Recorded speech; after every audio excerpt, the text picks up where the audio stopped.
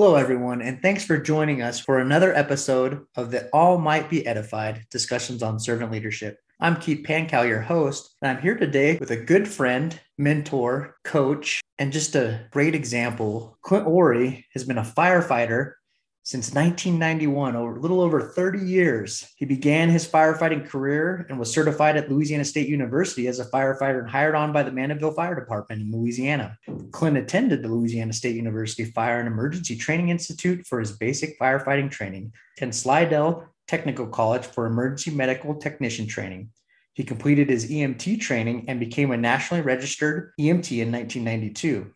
In 1993, Clint completed the National Fire Academy Chemistry of Hazardous Materials course and went on to Mississippi Fire College to complete his Hazardous Materials Technician in 1994. In 1996, he began paramedic school at Hammond Technical College in Louisiana. In January of 1998, graduated with a diploma in Emergency Medical Technician Paramedic.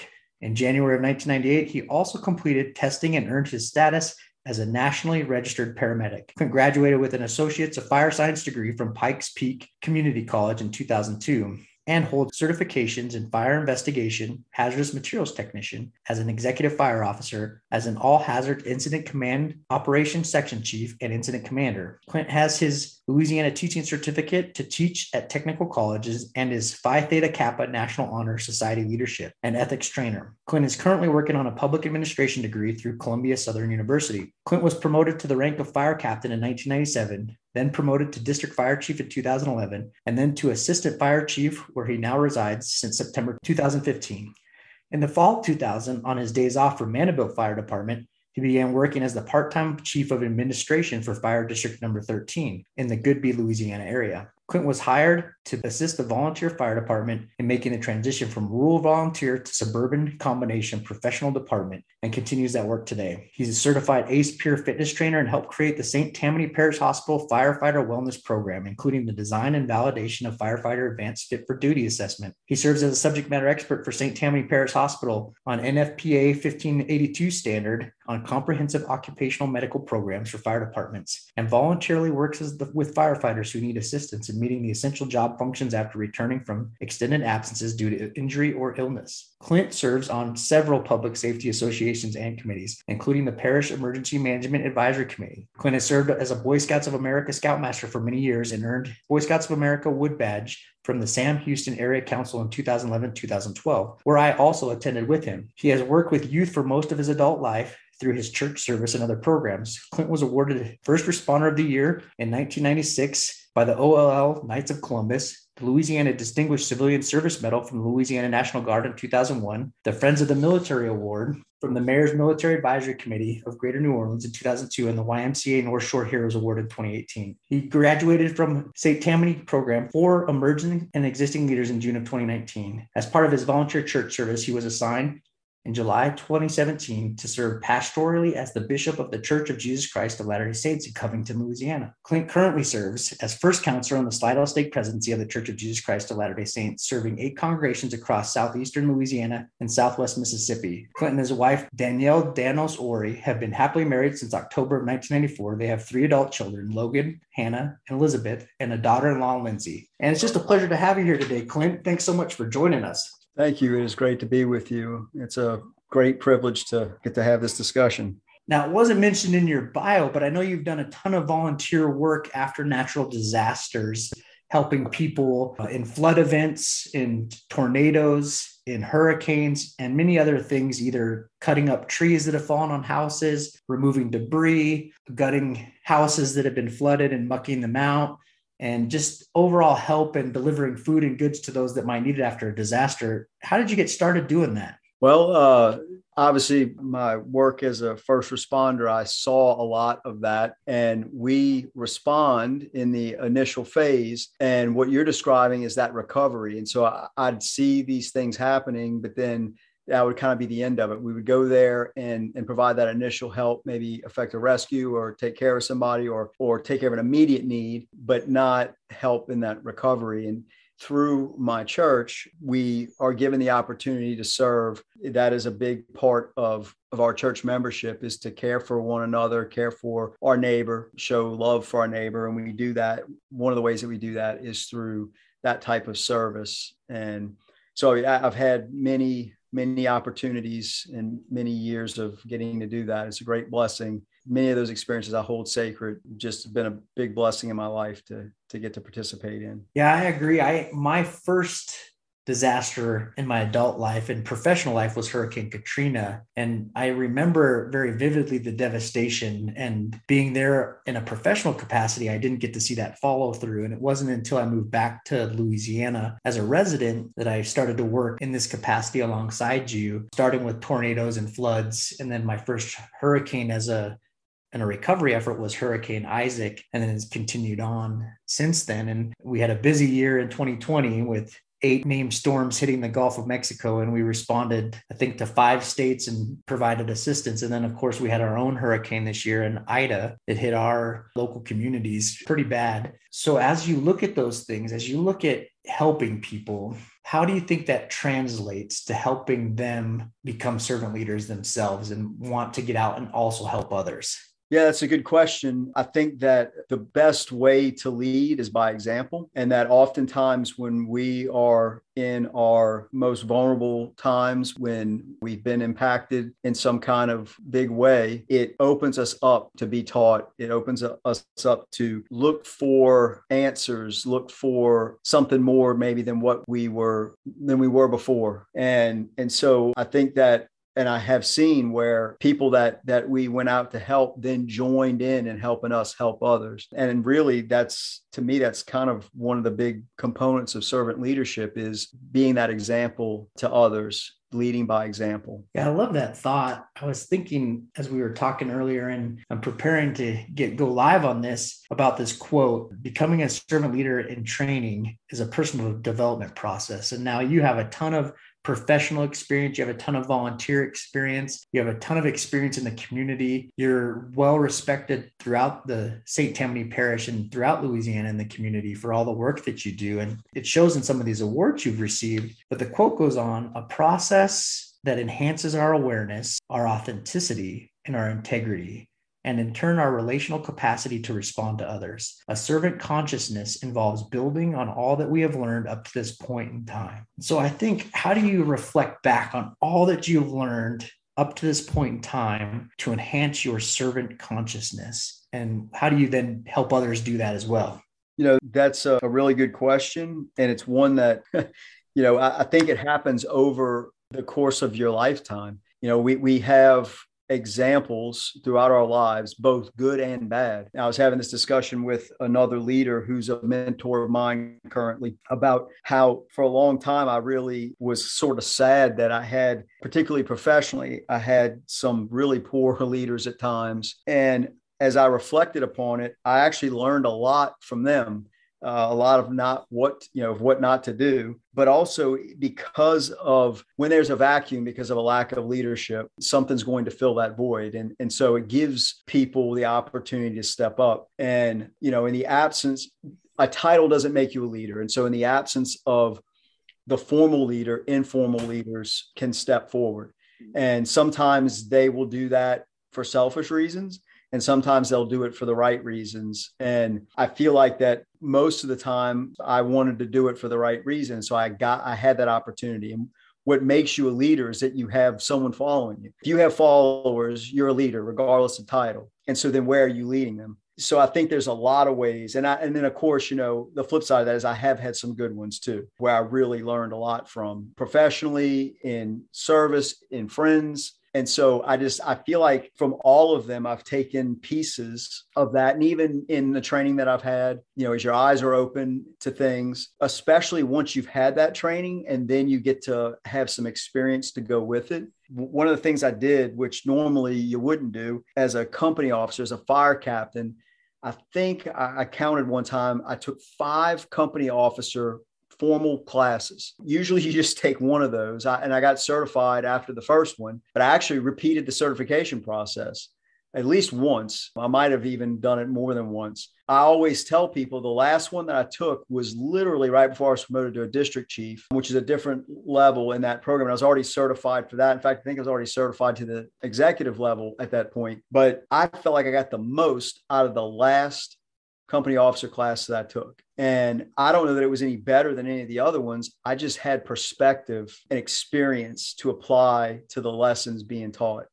And so I think that it's just all of that. It's something that happens over a lifetime. And I think the more that we want to be a good leader, and the more we want to learn, the more opportunity that we will have to do so. That's a great thought. And a couple of things you said in there, I want to dissect a little bit. The first one, first and foremost, about if you have people following you, you're a leader. Just where are you leading them? And one of the whole purposes of this whole entire podcast is to show people examples from as many walks of life as I can get people to come on this show, from as many backgrounds, as many levels of leadership, as many ethnicities, as many cultures, as many sexual preferences and genders. And I'm really trying to diversify the audience base by bringing in people that they can look up to and see models of themselves as they progress along the path. And one of the things I really wanted to do by doing that was showing all the listeners out there that they are a leader of some sort in some capacity. And what does that look like?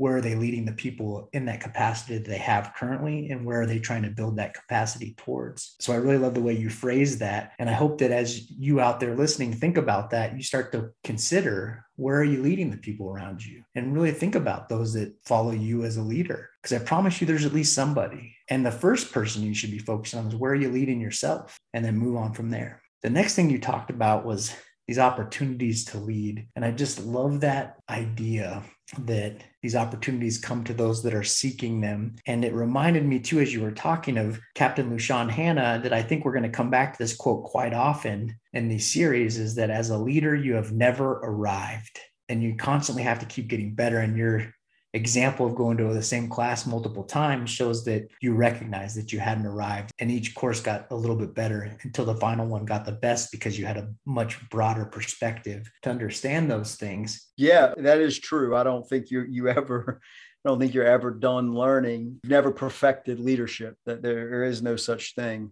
especially not in this life. But yeah, absolutely. And I knew that. And as confident as I was, especially in my youth, like the older I get, the more I realize how little I know. It's funny how that works. You know, when you're young, you know everything. As you get older, you realize just how little you do know. But I definitely agree with that. You never arrive. It's something you need to be working on continuously throughout the rest of your life. And if it's not changing and evolving, you're probably not doing it right. Yeah, that's a great point. And we never want to get too overconfident in our leadership abilities, because that's when we're failing. And when you, like you said, we're not doing it right. But there's also this fear that some people might have that are listening out there. If there's no perfect leader, if you've never arrived, then what's the point? So how do we encourage people to continue to work to get better without holding themselves back because they're too afraid of their own potential?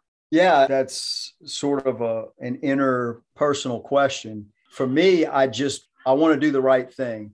In fact, I remember years ago, in fact, it was leadership and ethics training course, where they gave us these 50 cards, and each one of them had a value or a principle written on it. And we had to go through these cards and pick the 10 that sort of defined us. And then we did that. And that, of course, that would take a long time to go through 50 of those. And then you had to cut the 10 down to 5. And then you had to cut the 5 down to 3. And finally, you had to cut it down to 1. And that was the hardest of all, was giving up all these other things that were really important to you. You felt like kind of made you who you were, that were your motivators, and just come down to 1. And everybody, no matter what one they picked, all had to explain how they got to that point. Like, how were they able to give up all these other things, these other values and principles to get to that 1? And mine was truth.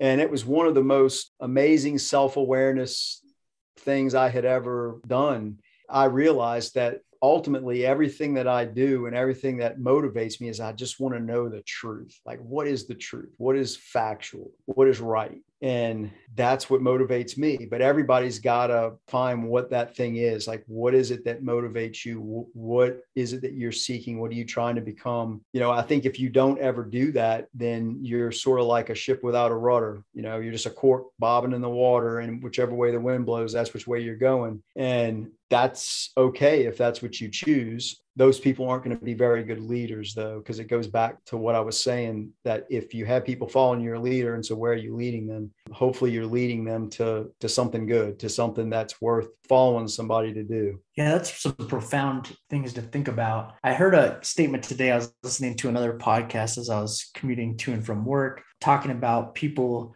losing their faith. And the question was asked, how do you not lose your faith, this individual? And they said, well, I have to determine what my non-negotiables of my faith are. And once I know those, then I can evolve and I can learn. But that all goes back to learning your truth, right? And I think it's really, really important, almost crucial, to know what your truth is if you want to be a leader, to understand where you're coming from and where you stand rooted, but also what your strengths, what your weaknesses are, what all combine together to create that truth. Because the second part of that is just as important, but I almost feel you can't move on to it until you know your own truth, but you have to learn other people's truths as well. If you're going to be a true servant leader, you have to know the people that you're working with. And so what do you do to get to know the people you're working with better?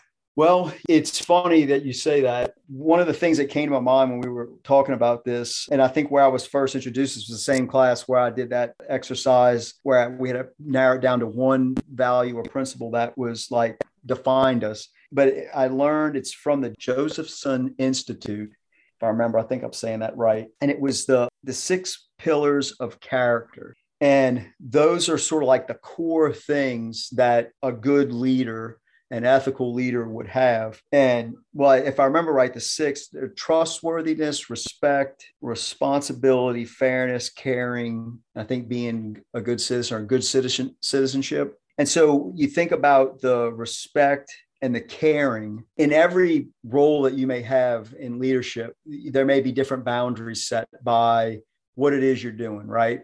And so showing someone that you care about them may look different in different circumstances. So if you're a leader in your family, let's say you're a parent, you're leading your children.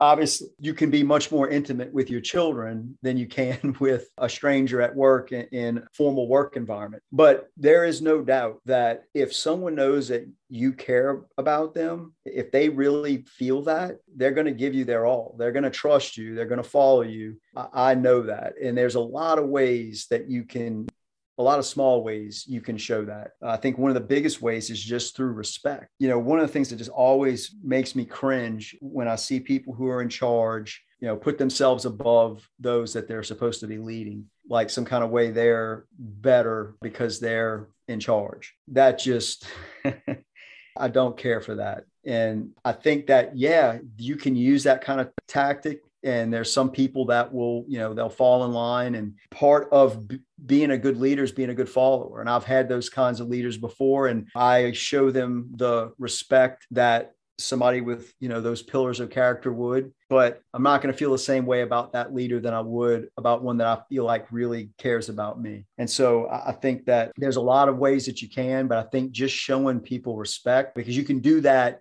in any setting, no matter how formal or informal. Showing respect, showing caring, being fair, being someone that's trustworthy and honest. Those two things kind of go hand in hand. Trustworthiness is honesty. I think those things, and then being a good citizen yourself. So whatever the rules are of what it is you're doing, because everything has some sort of rules or boundaries set. It's just part of life, formal or informal.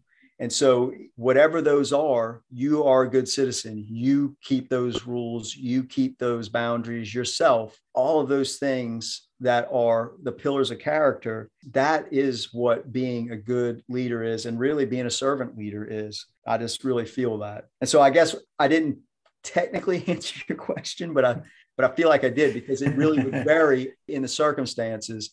And I think it starts with respect and it goes from there. Yeah, I completely hear what you're saying. And I think that you answered my question in a way that can speak to more people and more circumstances. So I appreciate that. And I hope people will apply it as it pertains to them. And I thought about it as you were talking, how true it is. If I know someone really cares about me and they're giving me a hard lesson, like if they're telling me something I really need to hear, but I might not want to hear it, If I know they care about me, I'm going to take it in. If I don't think they care about me, my pride might spark up. I might resist it. And I may or may not get the same value out of that lesson that I probably needed to hear just because of that relationship. And so I think there's some value there, just looking at it and just recognizing my truth that I can be a little prickly when I'm confronted with my weaknesses. And when that happens, if it's coming from a place of love and respect, I'm more likely to learn and grow from it. And I think that's a valuable lesson. Yeah, I mean,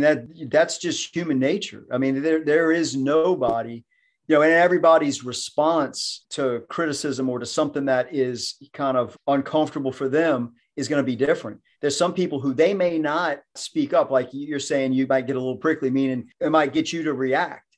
There's other people who will react, but it'll be internally. You won't even know it. You won't even see it other than in their performance or lack of it. Those kind of passive aggressive types, or people who internalize everything instead of externally voicing or acting out. And so the reality is that it's the same for pretty much everyone. If you know somebody cares about you, you're more likely to trust them. You're more likely to feel like, and then it goes back to what I was saying about the respect, that if you're going to correct somebody, there's a way to do that respectfully. And, that is just so important, how we treat other people, how we correct, because all of us need it at some time, right? A good leader is not going to allow somebody to do something that's not right. That's not correct. That's not the right way. That's not being a good leader. That's not being a leader. And so, there's going to be times that you'll have to correct, but doing that in the right way, in a respectful way, that is how you build trust. That's how people know you care, know you're sincere. And then certainly, of course, owning your own mistakes and not being afraid to do that. And it's one of the biggest flaws of most leaders, is that they feel like, well, I'm the leader, so I can't make a mistake. I can't be wrong. I think that is a huge mistake. Now, there may be some people who, if you admit you're wrong, well, then, they're in charge, but that's okay. In time, that if you are doing it right in time, you can change those people, or those people will remove themselves from the team. It's just the natural process of it. If you're consistent, that goes back to that trustworthiness, to that honesty, to that integrity. And so it really just all starts with respect, and then earning the trust of people. And so, goes from there. But good thoughts. Yeah, I was thinking as you were talking about a book titled Credibility, and I'm drawing a blank on the author right now, but I'll put a link to it in the show notes because I know I have it saved and I have it in my personal library. But I had worked for this leader this one time. I remember they were always flustered because nobody trusted them or respected them. And I just wanted to leave that book on their desk and to send the message they'd lost credibility with the team because they didn't hold people accountable and they didn't show respect to people. So it was a dual nature. It was both ends of the continuum. They didn't bring out the best in people. And then they didn't also hold people accountable, even when they had a high standard. It was just this weird environment. And so they had zero credibility. And I think that all goes back to whether you're pushing people hard or you're holding people accountable or you're just challenging people to get better. The more they feel respect and nourished in that environment, the more likely that they are to respond in a positive manner. And I also think, going back to what we were talking about earlier, the more we realize people's truths, the more we realize the difference between introverts and extroverts, the way we realize how people process information, how they might react to a challenging circumstance. Or for me, if someone pushes me harder, I might try harder if I have respect for them, but that might not work for everybody. And so the more we know people's truths, the more we can harness them according to their truths to bring out the best in them. Yeah, that's a great point. Like when you get to know the people you're leading, when you get to know them and sort of understand what motivates them, like you said, their truth, that is powerful because you're going to change maybe how you talk to that person. But you have a military background. I have a background in emergency services. Oftentimes, we're in circumstances where we have to make a snap decision. There's not time to discuss it. You're given an order and they're following it when you're in a leadership position, but that's not 100% of the time. That's a little easier, honestly. If you've trained, all right, these are the things that need to be accomplished. This person is in charge. My role is this. Like it's very well defined. And that's a lot easier than all the rest of the time. Like I'll never forget when I got promoted to captain in 1997, the community that I worked for the fire department that I worked for was just growing really fast. So the department just grew literally overnight. Like I showed up to work one day. I was only 26 years old. Back then was just unheard of when I got promoted to captain. And it was just out of the blue. I came to work one day and they said, "Hey, you're getting promoted to captain." And I was like, "Wait, what?" Like other people knew before I did. It was that kind of a big deal.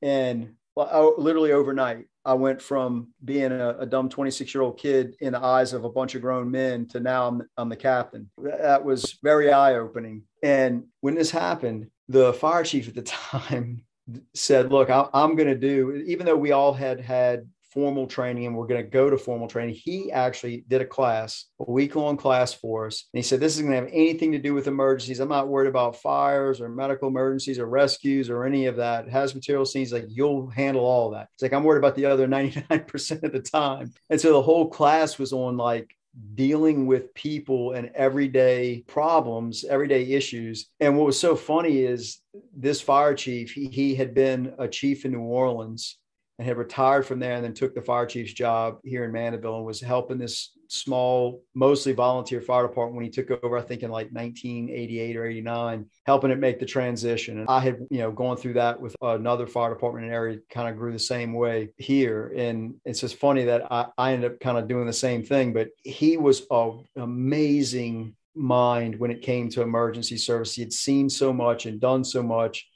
was way ahead of his time in his training. He was an instructor at the National Fire Academy, an adjunct instructor for them. He taught there. He'd go off and teach. He was probably one of the first in Louisiana to complete the executive fire officer program there. He was very ahead of his time in a lot of things, but he struggled with his interpersonal dynamics with other people. That was his struggle. And it was funny that he recognized that in all of us, that's where we were going to struggle. And he taught an amazing class and everything that he said was true. And he struggled to always follow it, but he was a great leader and I was fortunate to have him. But that just stuck in my mind that, that the other 99% of the time, and it's just so true. It's those interpersonal relationships with all of the individuals that make up a team, that make up a company, that make up a family. It's those individual interactions and the everyday things, the other 99% of the time, that really kind of make or break that organization or that team. Yeah, that's a great thought. I had an opportunity to explain the transverse of that, the bad leadership in that environment, and what happens when you don't build that up, when you don't pay attention to the 99%. Because I used a term here in my current role with the Mexican Navy about fragging somebody, and they were wondering what that meant. So I had to explain them.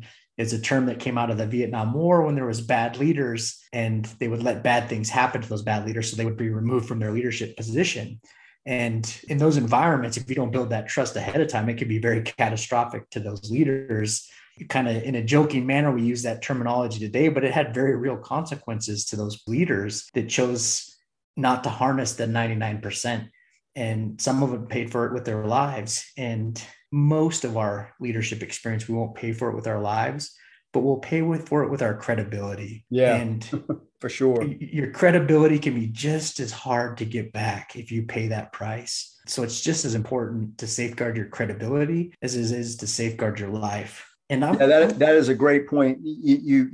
That's something that I have as an assistant chief. I supervise district fire chiefs or did. Now I'm in administration and a staff position, but I still do a lot of mentoring. I believe that is just so important. Leadership, a lot of it's informal, and passing on knowledge, passing on information and thoughts. Every bit of that you can get from somebody is just so beneficial. And I was fortunate to have good leaders take that time with me. And so I try to do that. And one of the things that I tell as many guys and gals as I can that will listen is that what you're doing right now before you are formally made a leader is determining your future as a leader, because especially in environments where that you're being developed from within. Today, you're one of the team, and tomorrow you're the captain or you're the chief or whatever. When that happens, everything that you've done up to that point, you can't erase it. And so what we do, that credibility, like you're talking about, that's built over time. And it's established in every little thing that we do every day, day in and day out. And it's hard to undo that. And, we have people in our organization that they have changed. They're not the same person. They can't get past their past. And so, like you said, when you do that, especially once you're in the leadership position, once you lose that credibility, it is so hard to get that back. And so it's best just to not in the first place. Yeah, I totally agree. I want to switch gears a little bit as we begin to wrap this up. And I hope with all you listeners that Clint and I have built some credibility with you, because we're going to talk about some things that might be a little uncomfortable for some, but is a very important attribute when we talk about servant leadership. And I was reading an article that was helping me to determine how I could better evaluate myself and others if I was building servant leadership through this blog and podcast and through my actions as a leader.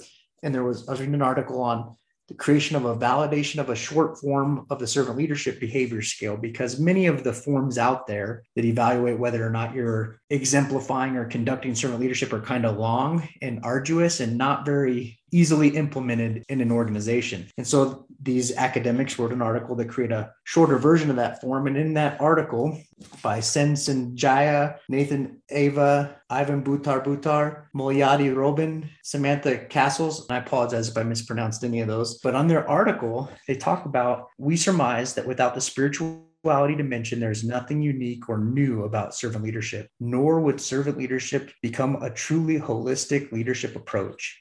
Spirituality is a key, yet often neglected dimension of servant leadership because the ambivalence many have towards its importance. In practical terms, servant leaders exemplify spirituality when they nurture in their followers a deep awareness of higher purpose or calling that ought to drive what they do and how they do it on a daily basis, and a sense of alignment between oneself and one's occupation to develop an intrinsically stimulating and rewarding career. And I led with that article and that quote because I know Clint very well, and he is a man of faith, but he's also a man that respects other people's faiths that are different than his own. He respects people's own version of their own spirituality. And I've watched him try to gain a better understanding and to embrace the truths of others as he leads. And I really respect that. And so as we move into this weekend of Christmas and then the following week of Kwanzaa, I thought it'd be a perfect opportunity for us to show how we can talk about faith and spirituality in a way that is respectful and embracing and allows us, as they said, to be truly holistic leadership approach, and that we don't deny a portion of someone's truth as we look at them. And so Clint, what's one of the things that you do to center yourself in your own truth while trying to respect other people's truths? Well, it's funny, as you were saying that, I thought about the golden rule, treat others as you would want to be treated. And, and it goes back to one of those pillars of character, of respect. And so first off, if you care about somebody, you will be interested in the things that they're interested in. And so if someone holds a belief different than mine, doesn't matter what it is, if I want that person to know that I care about them, then I will show genuine interest in what it is that they believe and why.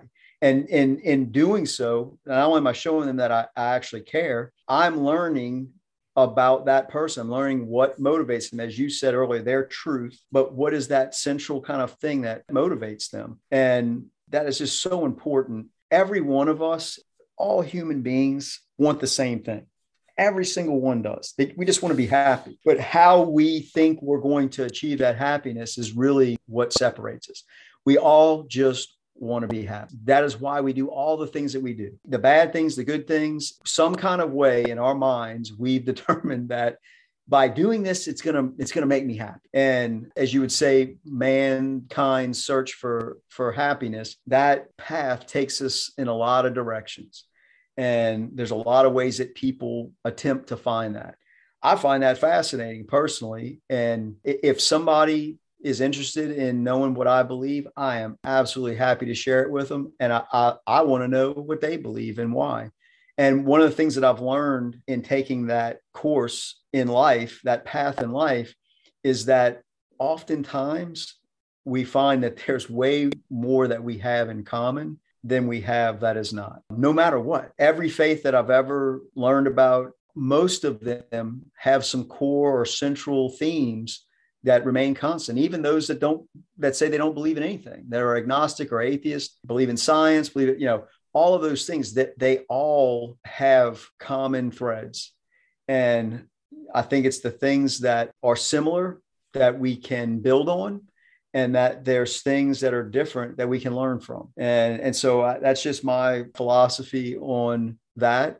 And again, like I said, it goes back to that word of respect.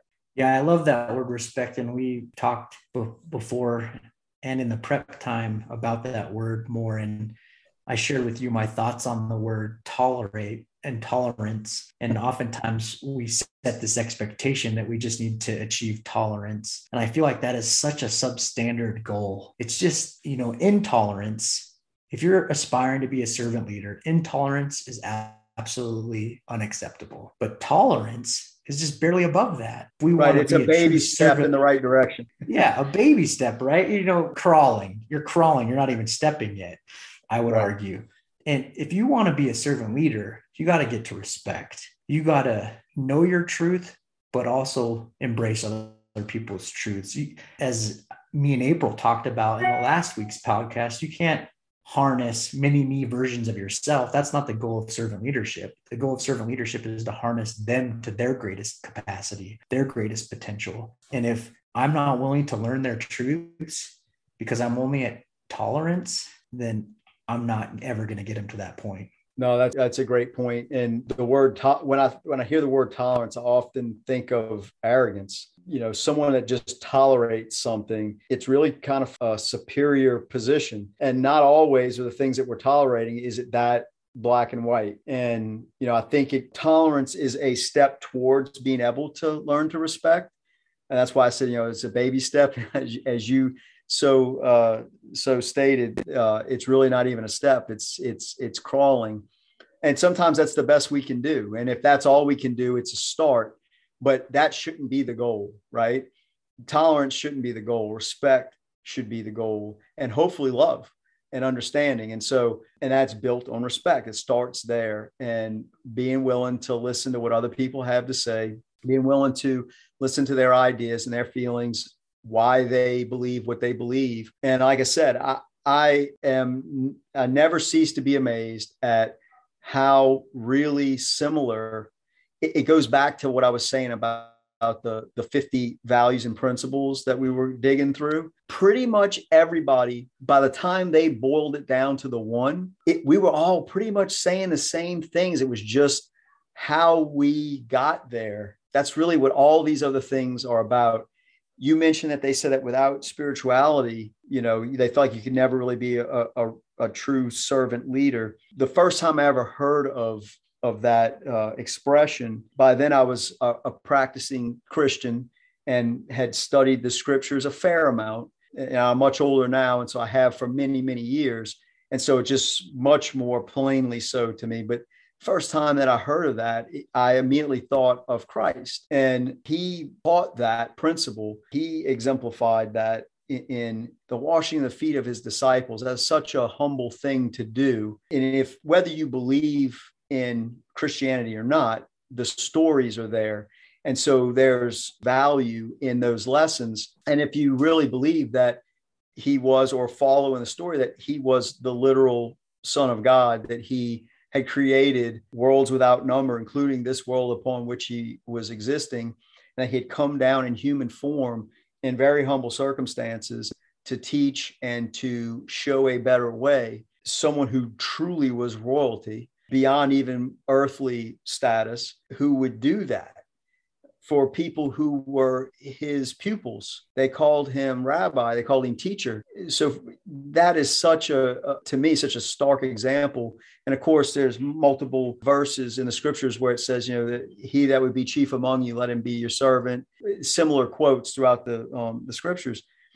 There's a reason why that's being said, and a reason why the Son of God, this true royalty, came in such humble circumstances, served his whole life, and then sacrificed himself for humanity just that story, the teachings of that story, whether you believe it's, truly did happen or it's just a good story, that is just such an amazing spiritual example of a servant leader. Now, you may say, well, how does that apply to making widgets or to, being a fire chief or whatever? The goal was so much bigger in that. And we're still in life. And so we don't know, I guess, until we leave this life, for sure if it's true or otherwise. And that's where I guess the results of it all would be seen, right? In this life after this one. I think that whether it's that, whether it's other spiritual beliefs, Buddhism, the Muslim faith, there are those similar teachings, those similar belief structures, that spirituality in many beliefs. And like I said, I think that there's more in common, and it's where does that come from within us, and what is it that we're seeking? I don't know. I think that again, it's a very personal, internal thing. Yeah, I agree, and I think there, like you said, there's something to be learned, and hopefully, in my grand vision, I have a great leader picked out that I worked with and came across from the Malaysian Coast Guard. And if I can convince him his English is good enough to be on the podcast, I'd love to have him introduce his version of servant leadership, as I know he is one, at the start of Ramadan, and to celebrate his Muslim faith as well, because there's so much we can learn from each other. And even as you talked about Jesus Christ and his ability to descend and to serve, he also embraced other people's truths as well. He met people where they were. And, in our country's history, I think we have to recognize that we have not been perfect, and we've made some very hurtful mistakes as a people. Now, we can get in a lot of debates on how guilty we should feel or what we should do about that. But the reality stands that these things happened.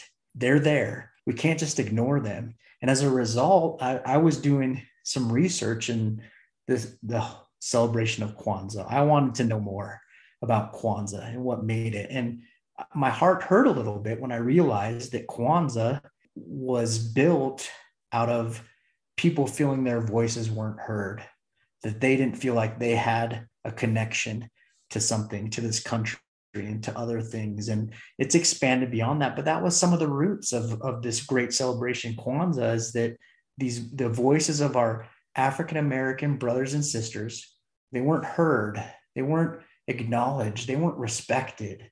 And because of that, they created this beautiful celebration that I've had the pleasure of learning about. And I invite you to learn yourself about it as we move into Kwanzaa week next week. But I really want to just share the 7 principles that are attached to it. The word Kwanzaa is a Swahili word. It comes from the Swahili phrase, Matunda ya Kwanzaa, and they added an additional A to the end of Kwanzaa on that. But the phrase actually means first fruits, and it's tied to some festivals that exist in Southern Africa to celebrate the southern solstice and some harvest time. And they added the A to represent these 7 principles that come along with that celebration. And that's where the additional A in Kwanzaa comes from. And the principles are unity, self-determination, collective work and responsibility, cooperative economics, purpose, creativity, and faith. And I would surmise that there's an aspect of servant leadership in each of those principles, and that we can all learn something on our path to becoming better servant leadership as we expose ourselves to the truths of others. And so that's my challenge for everyone this week. First things first. If you don't know your truth, don't jump ahead. Really spend some time thinking about what your truth is. If you do know your truth and you're ready to advance, spend some time learning someone else's truth this week. Really thinking about it, not from your own point of view, but from theirs. That's going to take some work. Once again, don't jump ahead. You got to learn your truth first. But if you're ready, take the plunge and embrace that challenge. All right, Clint, we've been going long. I don't know if anybody's still listening at this point, but do you have any parting thoughts? Well, I love what you just said about, don't jump ahead. Decide what it is that you believe for. What do you stand for? What is important to you? What is your truth? What motivates you? And then go learn about what motivates others, what their truth is, what their belief system is. And what I would say like you said, don't try to understand it from your perspective, try to understand it from theirs. And that's just important in just being a good listener and a good communicator. But I also think that as you do that, you want to look for those things that are in common. And as you do that, you will learn to have that respect that is just so important. Boy, wouldn't this world be just so much a better place if everyone showed respect to one another? It would change the world. And so the way that you can gain that respect is by finding that common ground, those things that are the same, and then learn to embrace those things that are different. And you never know, you may find something that you can add to your beliefs that maybe you hadn't thought of before. I just think that's really important. And I love that challenge for this week to go learn about what other people believe. So look for those things that are in common. Well, thanks so much, Clint, for joining us, taking your time. Thanks so much for everybody listening. I really hope that you're enjoying the podcast. Please share it with your friends. Subscribe to the podcast, rate it and review it. That helps get it out there. I really hope to expose people to these wonderful examples of servant leadership that I've been exposed to, and that more people are sending me people they've been exposed to, that we can have future guests so that they can start to see their own truth and then have that truth expand and build and strengthen their capacity as a servant leadership. So thanks for joining us on That All Might Be Edified, discussions on servant leadership. And you can find us at www.thatallmightbeedified.com for the blog as well, to see images of those who present on the podcast. Have a great day.